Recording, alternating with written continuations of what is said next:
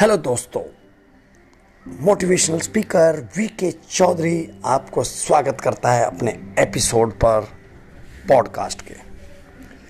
लगता है आप पॉडकास्ट काफ़ी देख रहे हैं, लेकिन कभी कभी आप इसको कल पर छोड़ देते हैं। दोस्तों, कल तो अपनी मर्जी से आता है, आपकी मर्जी से नहीं। आपको कोई ना कोई दूसरा काम थमा जाता है।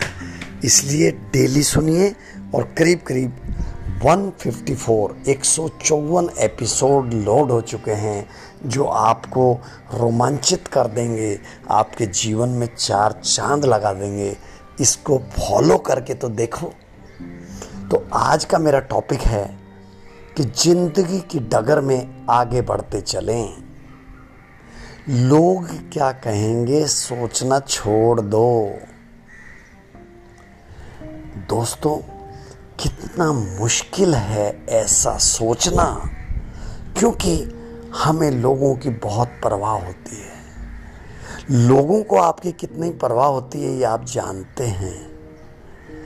चलती का नाम गाड़ी और बढ़ती का नाम दाढ़ी है। अपने जिंदगी को जिंदा दिली से चलते हुए, बढ़ते हुए आगे परवान करते चलें अपनी एफर्ट्स को, अपनी कोशिशों को। उसके बाद निर्णायक लोगों की जमात तो आपके स्वागत के लिए है ही, लेकिन आपको नहीं सोचना कुछ भी।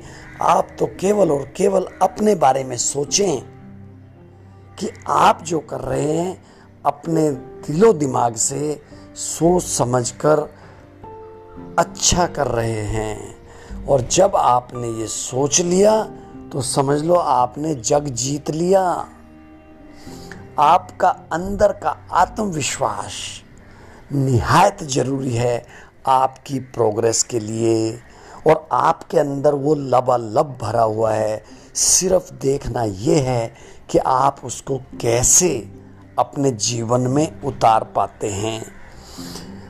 किसी भी सफलता की सीढ़ी पर टॉप पे पहुंचने के लिए जरूरी है आत्मविश्वास, और आत्मविश्वास आएगा आपके अच्छी आदतों से, जिसको बोलते हैं गुड हैबिट्स, गुड रिचुअल्स। सुबह कितने बजे उठते हैं, पानी कैसा पीते हैं, फ्रेश कैसे होते हैं, प्लानिंग दिन की कैसे करते हैं, दिन को कैसे यूटिलाइज करते हैं, एक्सरसाइज करते हैं नहीं करते, 2 बार जो है पसीना बहाते हैं नहीं बहाते, लोगों से प्रेम करते हैं नहीं करते, किताब पढ़ते हैं क्या, अपने मन को 100% अपने काम में झोंक देते हैं क्या। यही सब चीज़ें हैं जो आदमी को मंजिल की ओर ले चलती हैं। और जब हम इधर नहीं चलते हैं तो लोगों का ख्याल आना शुरू हो जाता है कि लोग क्या कहेंगे।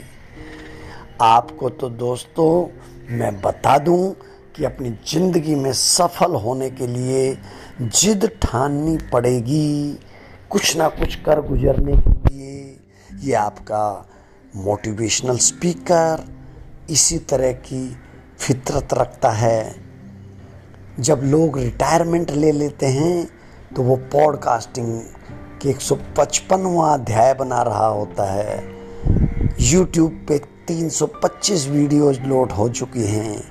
मेरा काम तो दोस्तों जो सीखा है उसको बांटना है। डिपेंड करता है कि आप उसमें से कितना सीखना चाहते हैं। नहीं तो आज सीखें, कल भूल जाएं।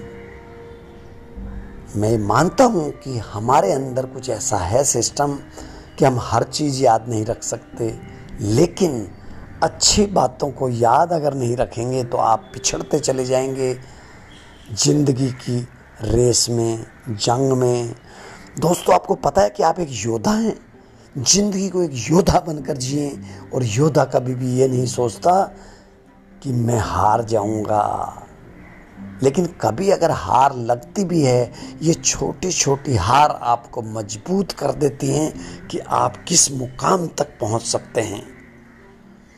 तो मेरा दोस्तों आपसे ये प्रॉमिस, आपसे ये जज्बा, और क्या कहना चाहिए, वायदा लेना चाहता हूँ कि आज से जितनी चीज़ें मैंने बताई हैं इनको हर हालत में अपनाएं अपनी ज़िंदगी को सफल बनाने के लिए। अगर आप सफल हैं तो आपके बच्चे, आपके रिश्तेदार, आपकी सोसाइटी भी आपका अनुकरण करेगी। नहीं तो सब कुछ साइड में हो जाएगा, शित विकसित हो जाएगा, जो हमें नहीं करने देना है। भगवान ने तो आपको जीत का हकदार बनाकर भेजा है, जीत का सिकंदर, जीत का खिलाड़ी बनाकर भेजा है।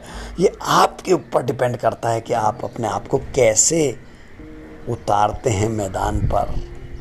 आपकी बॉडी लैंग्वेज कैसी है, आपकी सोच कैसी है। और इन सब के बीच में दोस्तों मैं ये कहना चाहूँगा, भगवान के लिए अपने विचारों को उनके चरणों में लगा दें। ये मान के चलें कि जो भी विचार देते हैं ऊपर वाला देता है। अगर गलत विचार, नेगेटिव विचार आते हैं तो उनसे कन्नी काट लें, छोड़ दें उसको और इंजॉय करके देखें ज़िंदगी में।